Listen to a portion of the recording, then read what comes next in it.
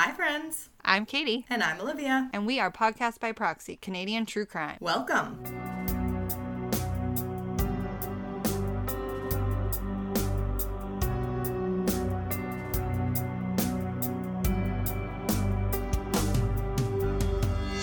We're live. We're not alive, but we're live. We're live-ish. Yeah. Whew. It's been a long... Welcome home, ma'am. 12 days, I would say. Yeah, you've been busy. And it's going to be a busy, 3 weeks. Yeah, now you're moving. Yeah. You went Eastern Canada. She went to Montreal, everyone. She went for some weddings, some family time. Ottawa. You went to Ottawa. I'm jealous. Yeah. And honestly, because I remember I had already talked to you since the first wedding, but then I went to a second wedding and then flew home, and it was just a very chaotic, 72 hours the end of that trip, because, we take the train to Ottawa, we go to our hotel, we, walk around for the day, then we meet up with my partner's mom and her boyfriend. So then we go to dinner, and I thought it was going to be dinner just the six of us, with his aunt and uncle. I was like, oh, great. And then all of a sudden it was so-and-so's coming, and so-and-so's coming, and so-and-so. This poor waitress at the restaurant, we just, rocked her fucking world, and she was amazing. Can you pull up another chair? Thanks. Yeah, shout out to, I think her name was, Angela at, what was that place called? The Brew Box? I don't know. If I remember, I'll post it, because she was amazing. Anyway, but then, both sides of the wedding, their families also had reservations in that family. So we pretty much just, us over this restaurant, but none of us were really together. Restaurant? Oh my gosh. So then dinner ended up being, I think, 12 people. So I was just meeting all these people, and then we had the wedding the next day, which was just a lot of commuting around, getting people to and from really wherever they were coming in from, whether it was an airport or train. Yeah. And then trying to get ready. We end up just getting a few too many drinks than we should have for the night we're going to fly out, because it's fair. We were at the wedding till 1 a.m, and then we had to get up at 4 something to go to the airport. Probably still slightly intoxicated. 3 hours later, very intoxicated. Oh, yeah. That's bold. One of us was sick in the airport. Not going to say who. Doesn't matter. Doesn't even matter. Mind your own business. Is what it is. But then, yeah, we, of course, had to get to the ferry. So, again, we always say it's people think it's so easy to just travel within your own country, and it normally can be. But for us, it was a taxi to a plane to another taxi to a boat to a vehicle to someone else's vehicle. It's quite an endeavor to get home. So we ended up being on a 12-hour travel day. Yeah. And I just still don't feel like my body is quite reset where it should be, but I'll get back into my routine. I mean, it's in our own country, but it's pretty far. It's the equivalent of us flying to New York. Yeah, it's a 3-hour time difference. Yeah, so... Yeah, New York is right below. We were going to go on a road trip down to New York, and then we didn't want to be in the United States.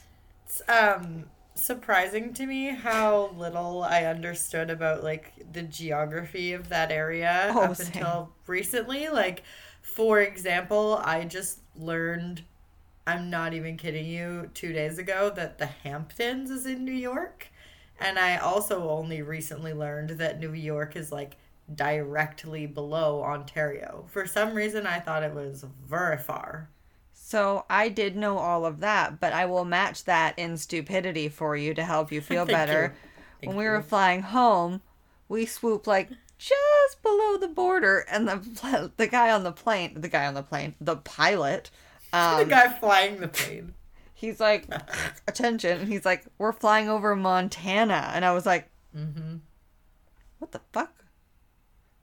How far did we dip below said border? You're right below Alberta. I did not realize that Montana was just... I mean, it makes sense when I look at Alberta, but it's like Alberta and Saskatchewan. It's a hop, skip, and a jump. It's really close. I did know that one, but that's only because I spent a lot of time in Alberta as like a teenager, and it was like a fun thing to do to drive down to Montana. So that's the only reason I know that, but it's similar. Like, so the only reason I really registered where New York is geographically to like Ontario, Canada, etc. is because Brandon said it was similar for them. Like, it was just like a fun weekend thing for them to do, to just drive to New York. Yeah. When, like, because he's from on like Southern Ontario. And that's when I was like, wait, huh? Yeah. And of course, researching and stuff, because we always like, we'll go into a little bit of the geography if it's an area that we don't know. I've learned a lot of like things that I really just didn't know. I'm not going to call myself stupid. I just don't know that I ever really like took the time to care. I am terrible with geography. So I 1000% understand what you're saying. Okay, we will get into this, but one more thing about me and stupidity and geography. The Hamptons one, I asked Brandon, I was like, where do you think the Hamptons is? And he said California. So I'm not alone in that. I definitely thought it was like not in New York. It's not what I think of when I think of the Hamptons. Okay, well, I will say I definitely knew that. But I also watched The Real Housewives of New York, so that one wasn't a hard one for me because they frequently go to the Hamptons. That's fair. That makes sense. Let's go to my place in the Hamptons. Like, again, everyone... I think it's just not something I've ever really thought too hard about. That's fair. I mean, it's not like we're just... I'm not going to the Hamptons, to go to the so Hamptons. I just... Yeah. It's like a far off distant rich person place that I just don't know what goes on there. I don't know where it is. I don't know anything.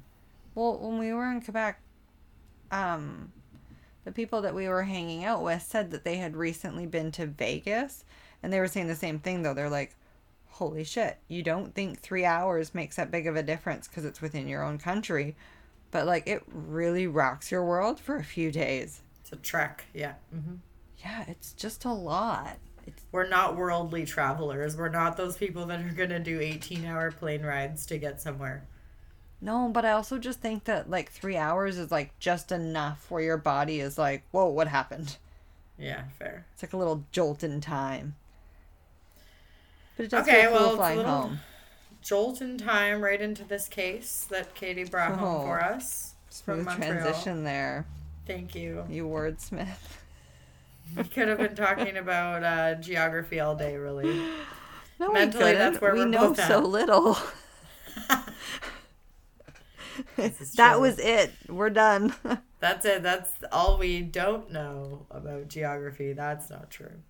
So today I am going to do not necessarily a recommendation, but a case that came up in conversation with someone while I was traveling, a friend of my spouse's, and we were sitting having pizza, and we were talking about her living in Vancouver for a little bit, coming out here after she grew up out east, and then she had kind of said, like, did you know about this case? I'm like, no, I didn't.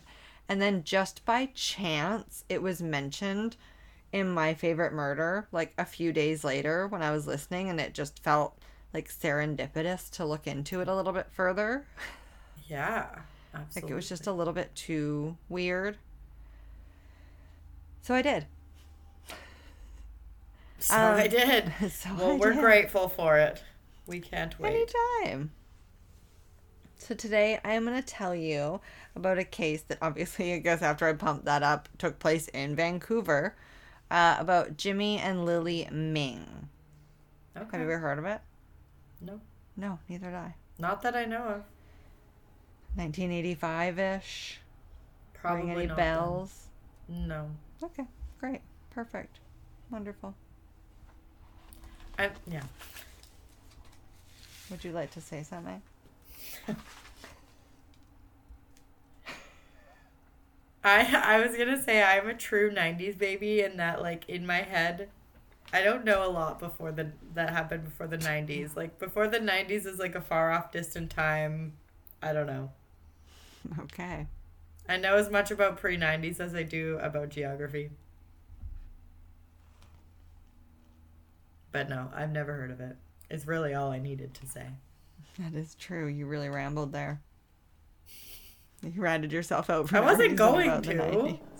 I wasn't going to. I know, but then you were like doing this awkward thing. Like, if anyone knows this look, I know you can't see her, but you know when someone like wants to tell you something, but they can't, and they're kind of like making an awkward smile and like sideways at you. They're like, like kind of wanting to. That's what she was doing. And so I'm like, do you want to say something? Normally I wouldn't ask you that. You would just say it. Jimmy and his family, consisting of his 2 parents and his 3 brothers, moved from Taiwan in the early 70s and settled in Vancouver. They graduated from King George Secondary School, all the boys, where shortly after graduation, Jimmy met Lily, who was also of Asian descent, and they married and ended up having 2 children. Now, there's really very, like, little and, like, really no information about Lily anywhere. And unfortunately, I think this is kind of common. We've talked about this, where it's like, at the time of what we're about to go over or speak of, they have a 6-year-old named Jason and a 5-year-old named Eliza. Jimmy's 29 years old at the time, and Lily is 30, so she got a younger man. Same. Not me. I like mold.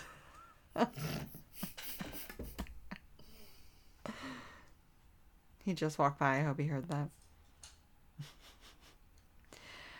So Jimmy helped build his family restaurant. So his dad and mom opened a Taiwanese and Chinese food restaurant that was very well known, named Yangtze Kitchen. And his dad opened it at first, and it was like, you know, those little kind of like hole in the wall type restaurants in Vancouver that exist. And you can just like walk in, order food, and walk out. There's like maybe 1 or 2 tables because it's just like a cutout almost and a window. So he had one of those. It had 3 tables. That was it. Amazing. And with his dad, Ping, and him, Jimmy, together, they're able to turn it into like this massive dining hall style restaurant.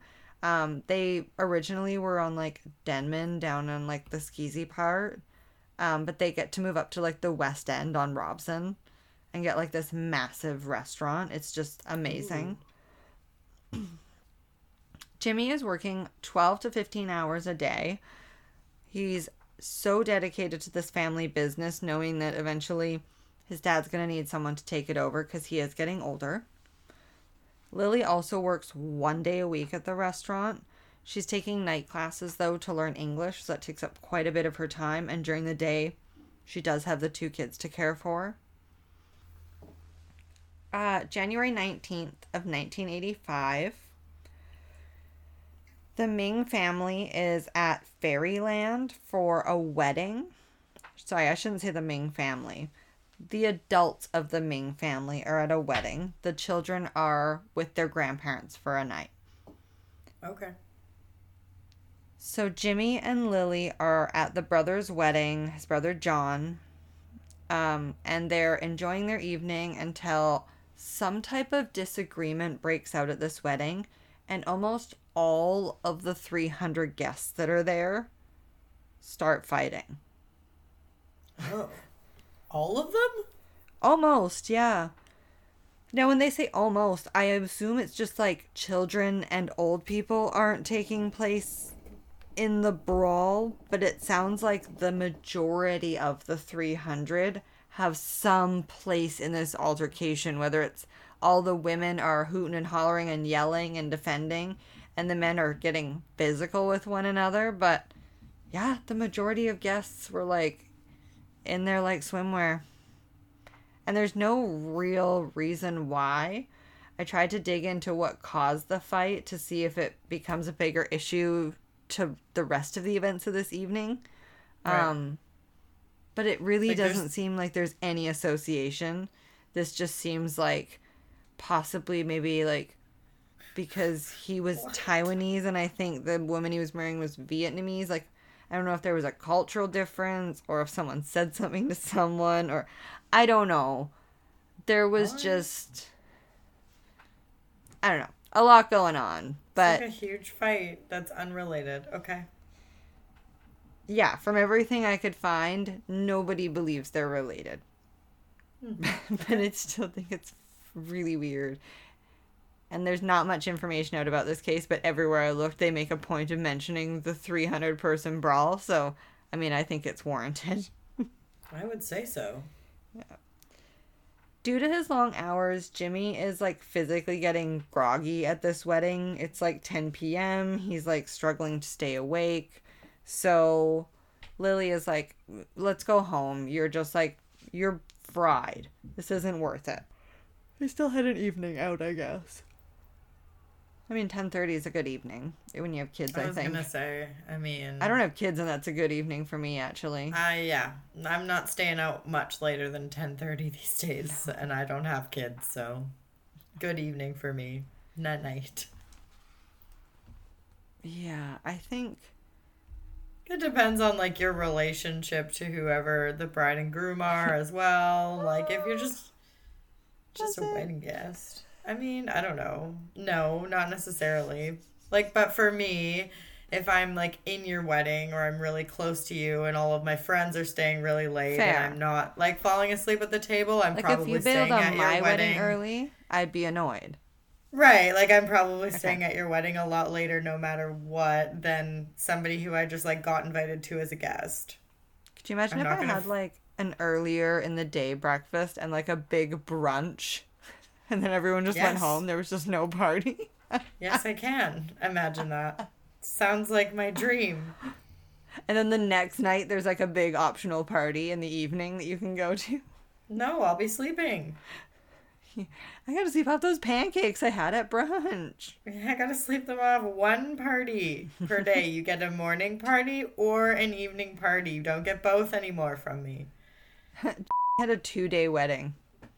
That's exhausting, but I like I know. get it. Yeah. Especially in those kind of cultures though. Like, They she has, like, culturally, there's 2 different celebrations that they had to yeah. celebrate 2 different cultures. So, Yeah. I do I feel like loved some it. cultures do weddings really big and elaborate like that though. Like Oh, yeah, and her wedding for their photos are so beautiful.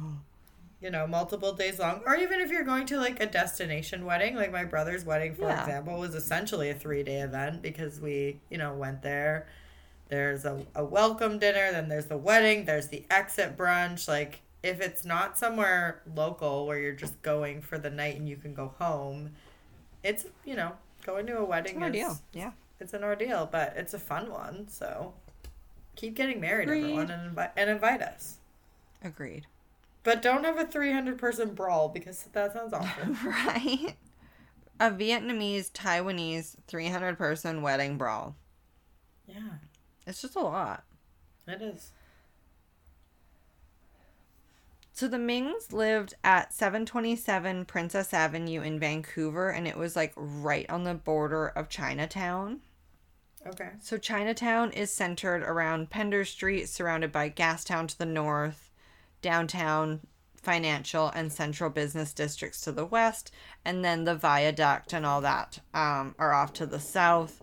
And then the remnants apparently of old Japantown are to the northeast, in like the Strathcona neighborhood, and that's kind of where they lived, was like on that town border in there is where their Okay. home was located. Interesting. Okay. Um, Around 12 a.m., there was a loud noise, and it's found later that it was the basement window being broken into in the Ming's home. So this is the night of their wedding? It's not of their wedding, but it was the night they were attending the wedding. Yes. The wedding they went to Um, that they went home at 10:30. Okay. Yeah, so they left there about 10:30. Sounds like it wasn't far from home. Okay. Got it. So somebody had broken in, had smashed the window, and they had kidnapped the Ming couple. Oh. Based on the scene and what they were known to have been wearing at the wedding, it seems as though they were even kidnapped still in their clothes. So either they had gotten home exhausted and just laid in bed, or had potentially just been getting ready for bed and still in I their would wedding imagine, attire. just got home, because the first thing I do when I get home from an event out of the house is put my inside clothes on. Agreed. Inside the house clothes, like immediately. You can see we were trained in public school. Do you have your inside shoes? Do you have your outside shoes? Yeah. My grandma also used to, when she put her makeup on when I was a kid, because I always spent like a couple weeks at least at my grandma's in the summer. She would like put me on the counter while she did her makeup and say she was putting on her outside face. So it's her outside face and her inside face. Yeah, my grandma would say her mask. Just gotta put my mask on, be right out. Sorry, where are their children at this time? They were staying at the grandparents because they were supposed to be out late at this wedding. Right. Okay. So they were staying the night at the grandparents. It's like Jimmy's dad took them. So it sounds like they were potentially like at the wedding earlier with the family. That's why earlier I said the family was there. But I didn't want to get it confused because when the grandparents go home, it sounds like they took the grandkids with them, leaving a bit early, which is, I was going to say, pretty common. Yeah. So January 20th in early afternoon, Jimmy's dad, Ping Chang Ming, he goes to their house to take Jason and Eliza back. When he walks in the home, he immediately sees a note on the staircase and reads through it quickly, and it's in poorly written Chinese. People whose first language is Chinese say that this was poorly written in the sense that there's a lot of slang used. It might be someone who doesn't have Chinese as their first language, or they could just be very uneducated. Okay. So the ransom note that is found by Ping is asking for $700,000 for the safe return of the Ming couple. The ransom note reads, "You have a good family, you have a good business. We don't have anything. We have a lot of brothers. We are in the United States. You will not be the last. There will be other restaurants." Okay. I'm not sure how to take that, and no one is to this day. Spoiler, it's unsolved. Can you read that to me again? Yeah. You have a good family. You have a good business. We don't have anything. We have a lot of brothers. We are in the United States. You will not be the last. There will be other restaurants. So local authorities assume this is a group of less fortunate individuals or a young gang targeting successful restaurants for lump sums of money at this point. That makes the most sense. Yeah. It is important to note there are significantly high numbers of like Chinese, Taiwanese, and Vietnamese youth gangs, like Asian gangs in the area at the time in the 80s. Mm-hmm. There was even, like, this creates a task force even to focus on it because it was such an issue. There was also, like, a high number of Vietnamese immigrants coming to the country at the time to flee the Vietnam War. Again, I was trying to sound smart, but I don't know anything about the Vietnam War. Oh yeah, that's fair. I mean, I appreciate that you... I know a bit, but I'm not going to lie and say I do and start talking about it. Yeah, that's fair. But I appreciate that you still gave us the facts. I did. Yeah. But yes, so many people were coming here undocumented, and to find safety, a lot of young people were joining gangs. So there was just a high rise in gang activity, as well as a lot of people were just needing money and resources to survive.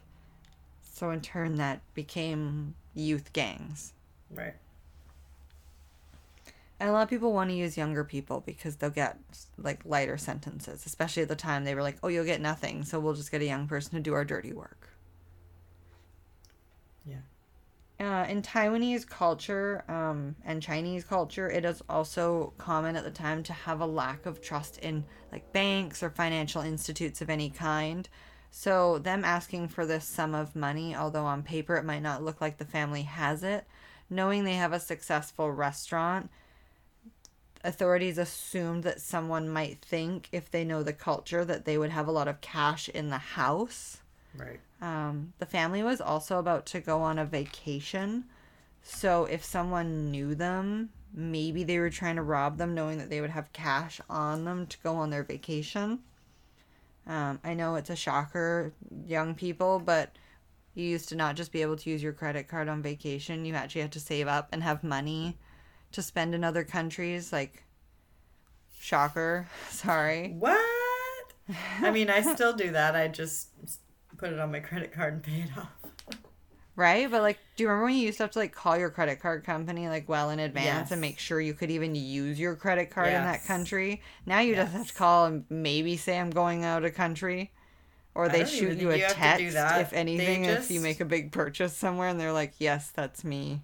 If it's a big purchase or if it's, like, out of the ordinary, they will flag it and call you, but you don't even have to inform them anymore. Yeah, before, if you, like, used your credit card out of country and you didn't call the bank to tell them, they were putting a flag on that. And then trying to reach your bank from out of country. Ooh, ooh, ooh, ooh. Yeah.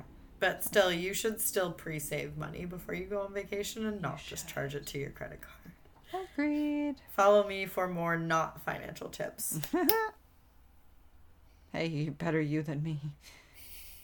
Anyway, though, the Ming family was kind of unassuming. Like, people around were wondering why them. They have, like, a very normal station wagon, a very modest house, their kids and themselves just dressed in normal clothing by standards at the time. Like, they weren't flashy. They didn't have a ton of name brands. But they did help a lot of, like, refugees at the time, and they wondered if it was maybe an interaction with a refugee that had gone sour that could have happened. But that was kind of low on their list. They were really leaning into this gang activity. They think this was a good angle to go with. So, yeah, in 1985, the gang unit is created. And then there's the kidnappers of the Ming family essentially find out that Ming's father has gone to the police, even though in the ransom note it says not to. So immediately there's raise for concern. And on February 14th, because this criminal, we'll call them, because we don't know who they are at this point, or if it's a group of people, demand an apology from authorities, essentially for getting involved because they weren't supposed to, and they want Ping to also apologize for talking to the police. So they don't say they're going to hurt anybody, they're not going to do anything, but every day for a week, local Chinese papers post an ad that says, "Mr. Chin, last time I was wrong, please forgive me. We will do accord to your wish. Your demand is too much, however. We hope you will reconsider." Because the family is struggling to get the $700,000 together. Right. And Mr. Chin is an alias that whoever this person or organization is has been asked to be called. Okay. On March 3rd, ads have been run by the family asking for more updates as this Mr. Chin has lacked in reaching out after this. The family is asking for any information or any leeway with the ransom as they are struggling to gain the funds. Again, they're not rich people, even if they do have money at home. They ask if they can talk to the Ming couple to find out for themselves that they're alive, but there is no return in information. Police say that in public press conferences, hoping that this Mr. Chin will hear that the Mings can't afford this amount of money. It's unreasonable and that they should reconsider. The Mings are kind of the impression, like, we know we can't afford it, but we don't care. We will find a way. Like, we're getting our family back. Like, they don't even care. The amount could be $2 million, and he'd be like, I'll find a way. Yeah, fair. So a $10,000 reward is offered by authorities. It's also matched by the Chinese Benevolent Association of Canada. So there's a $20,000 reward for any information leading to the capture of who has kidnapped the Ming couple, or any information leading to the Mings being recovered safely, or anything leading to essentially their remains at this point, because they do fear that they could have been killed, seeing as they know they went to the police. Yeah. I still can't believe they asked for an apology. Yeah, a public apology in the paper. How about a public apology for stealing my loved ones? Yeah. They don't care. Whoever this is. It's awful. So Ping goes to his bank. He asks how much he can get for selling Yangtze Kitchen. But the bank essentially tells him, like, sir, you would have to give away every single possession to be able to get your family back. And even then, I don't know if you'd have $700,000. Right. Like, you don't have enough equity to do that, really. Selling your business wouldn't give you that much money. It's so sad. Yeah. Kidnappers also, throughout this, had mailed a few letters just when they were asking for these ads to be run, when the information had come out. A few were also post-stamped from Victoria. So there was question if the person had potentially taken them to the island, but that really led nowhere. One unusual circumstance to this ransom is there was never a location given to make the exchange with the money or the ransom. So they kept asking for more information about that, and they wouldn't give any more information, but they would just make more threats against the family. Yeah. These ransoms, to me, and of course you're going to continue to do whatever you can to get your loved one back, I just feel like they're always bullshit. I agree too.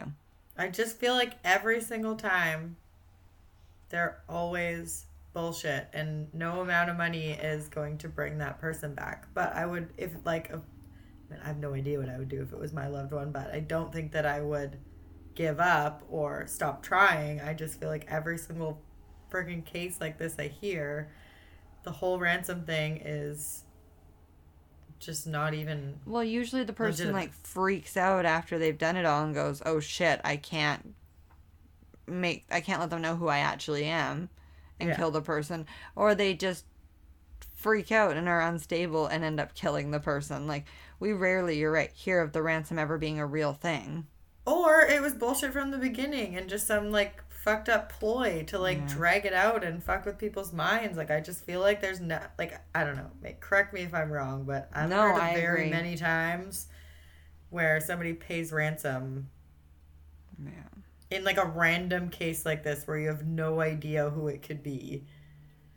Well, that's the thing. They have no idea, and now this person is also starting to say, if you want to see your son, hurry up and get the money together.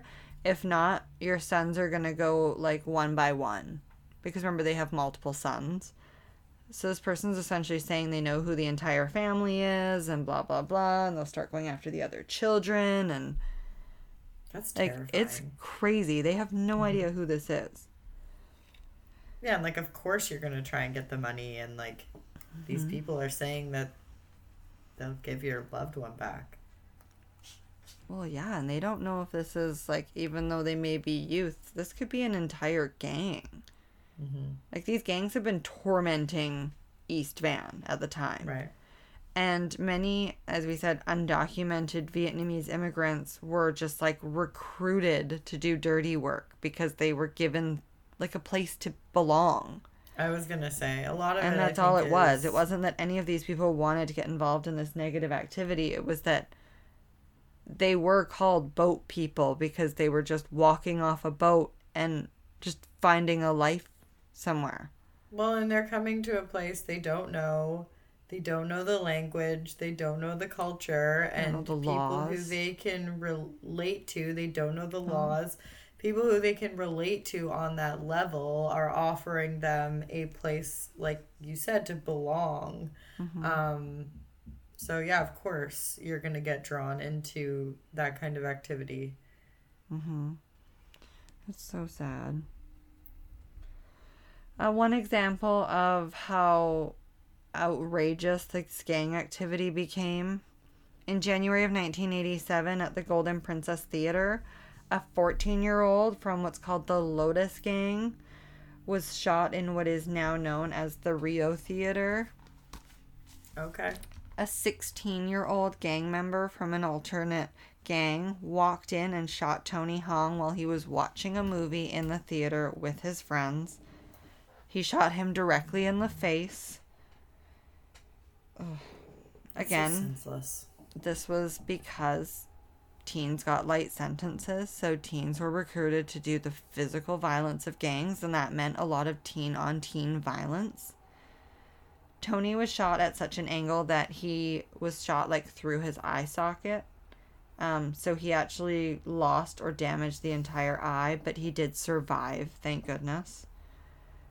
The member of the gang who, forced this activity on him, I believe he was 16 years old, and because he was 16, they decided to try him as an adult. He was essentially convicted, but they just deported him. Right. Which can sometimes be worse. Yeah, so he did serve some time for the sentence, and then when he would be set to be released, he was deported. So there was really not much information about his life after that, because I think they just decided they were going to deport him, and that was enough. That's fair. These gangs vandalized buildings, homes, inflicted physical violence on people with bars, baseball bats, knives, machetes, cleavers, guns, really anything they could find, shovels. It was the Viet Chang Gang, the Lotus Gang, and the Red Eagles. They were all notorious for drug smuggling, gambling, and extortion. Like, again, we have to remember a lot of these are kids that were just trying to get by.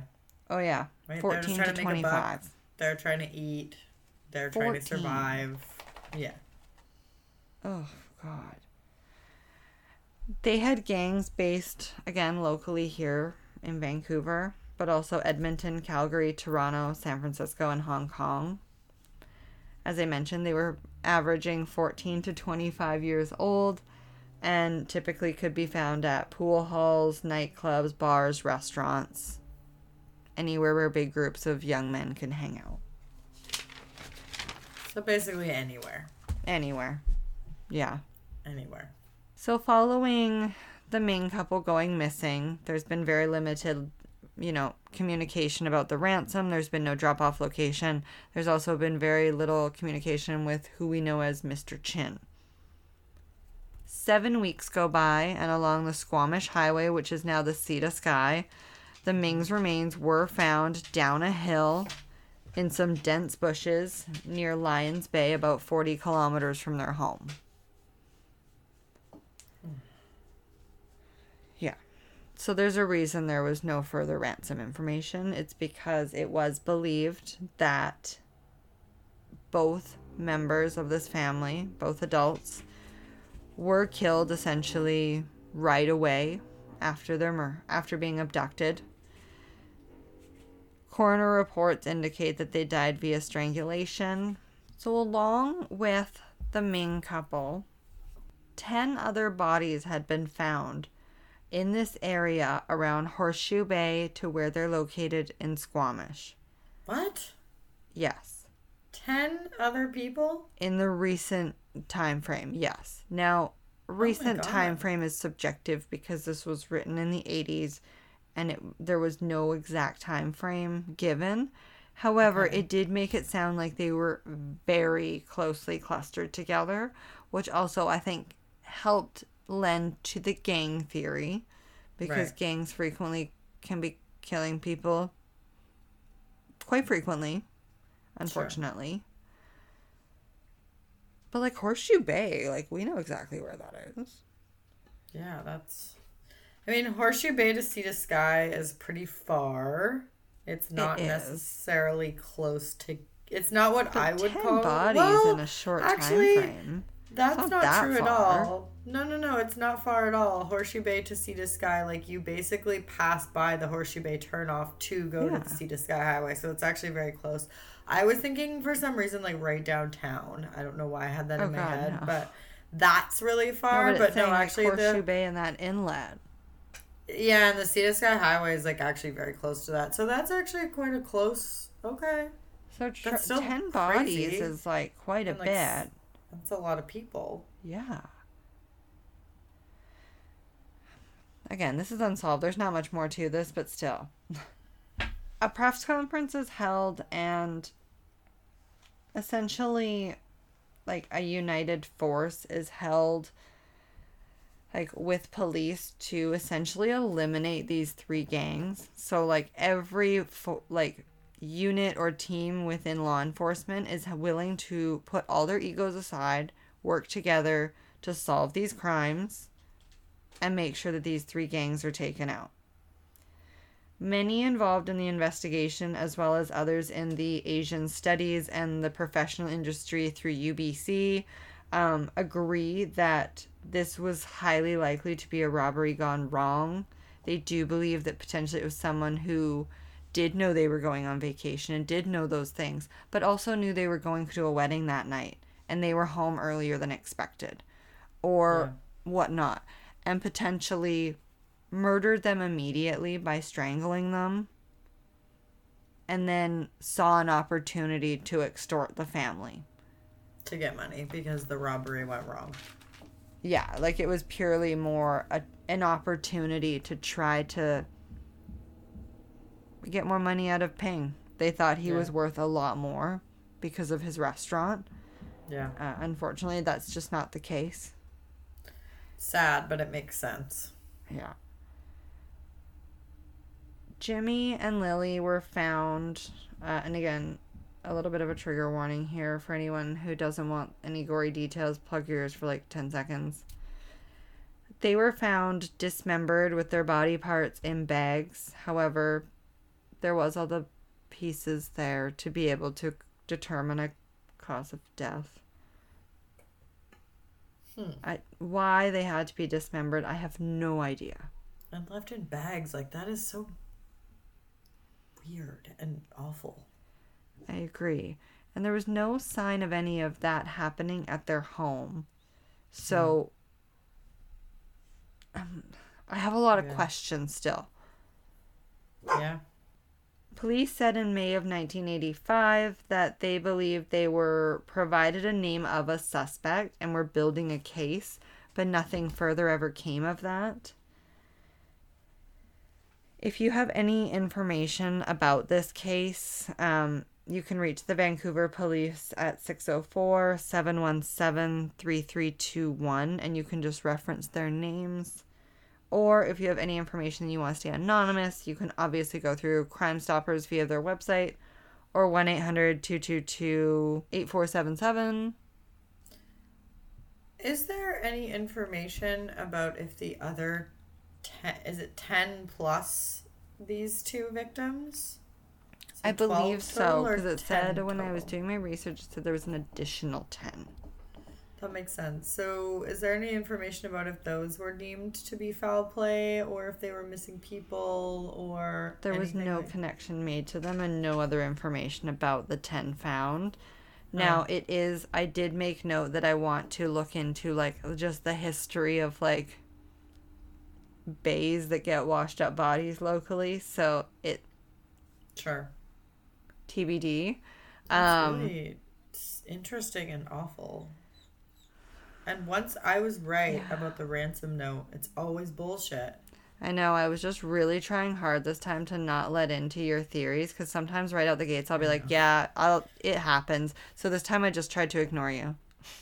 Yeah, but I stand by what I said that, like, I recognize that if you are that victim's family member or that's your loved one, like, you're still going to do everything that you can to try and save that person if you think there's even, like, any chance.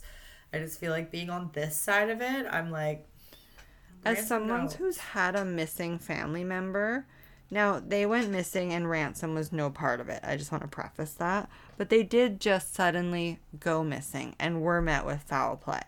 Now, had the ransom been an option, the family would have done anything. Exactly, 150%. So I totally respect.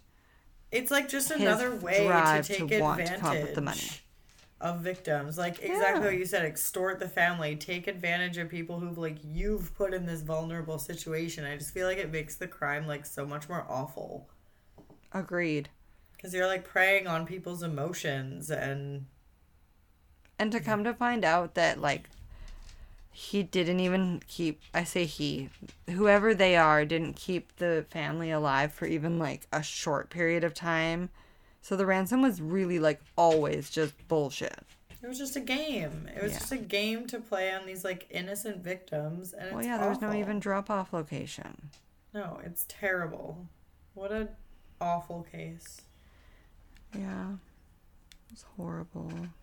But thank you for sharing it, and hopefully somebody has information. I mean, old cases get solved every day, like all the time. You know what I mean? Every day might be pushing it, but you know what I mean. They get solved all the time. We'll see, day. Like, it's like case from the 60s. This murder from the 60s is solved. Like, there is always still hope, so.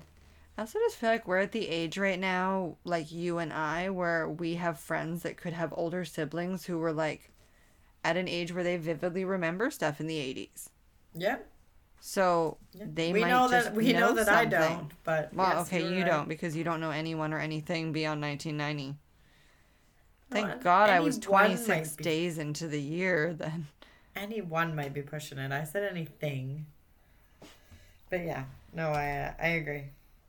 But yeah, I mean, if you know anything, definitely reach out to authorities. It's still a very active investigation. Awesome. Well, thank you for being here. Thank you for being patient with us the last couple of weeks as we've been kind of just like winding down navigating life and navigating life and getting back into the swing of life. And summer is always a wild ride for us. So that just is what it is. But if you would like to follow us on social media, you can do so at Podcast by Proxy on Instagram, Twitter. No, not Twitter. Instagram, TikTok, Threads, Facebook. I don't think we use Twitter anymore. Although I saw people are going back to Twitter, so I don't really know what's going on there. I'll be honest. When I was traveling, I did use Twitter for like flight delays and ferry delays. I did use it for that. I love Instagram, but I'm just like not up to date on what's going on with like any of the other platforms. Be Real was a thing for a while. Is that still a thing? Are people still doing that? I don't know. I don't know what you're talking about. Anyways, words are happening, but I don't know what you're saying. Anywho, if you are not already, be sure to hit the follow button wherever you're listening and leave a 5-star rating and review on Spotify or Apple Podcasts. And we will see you next week. Bye. Bye.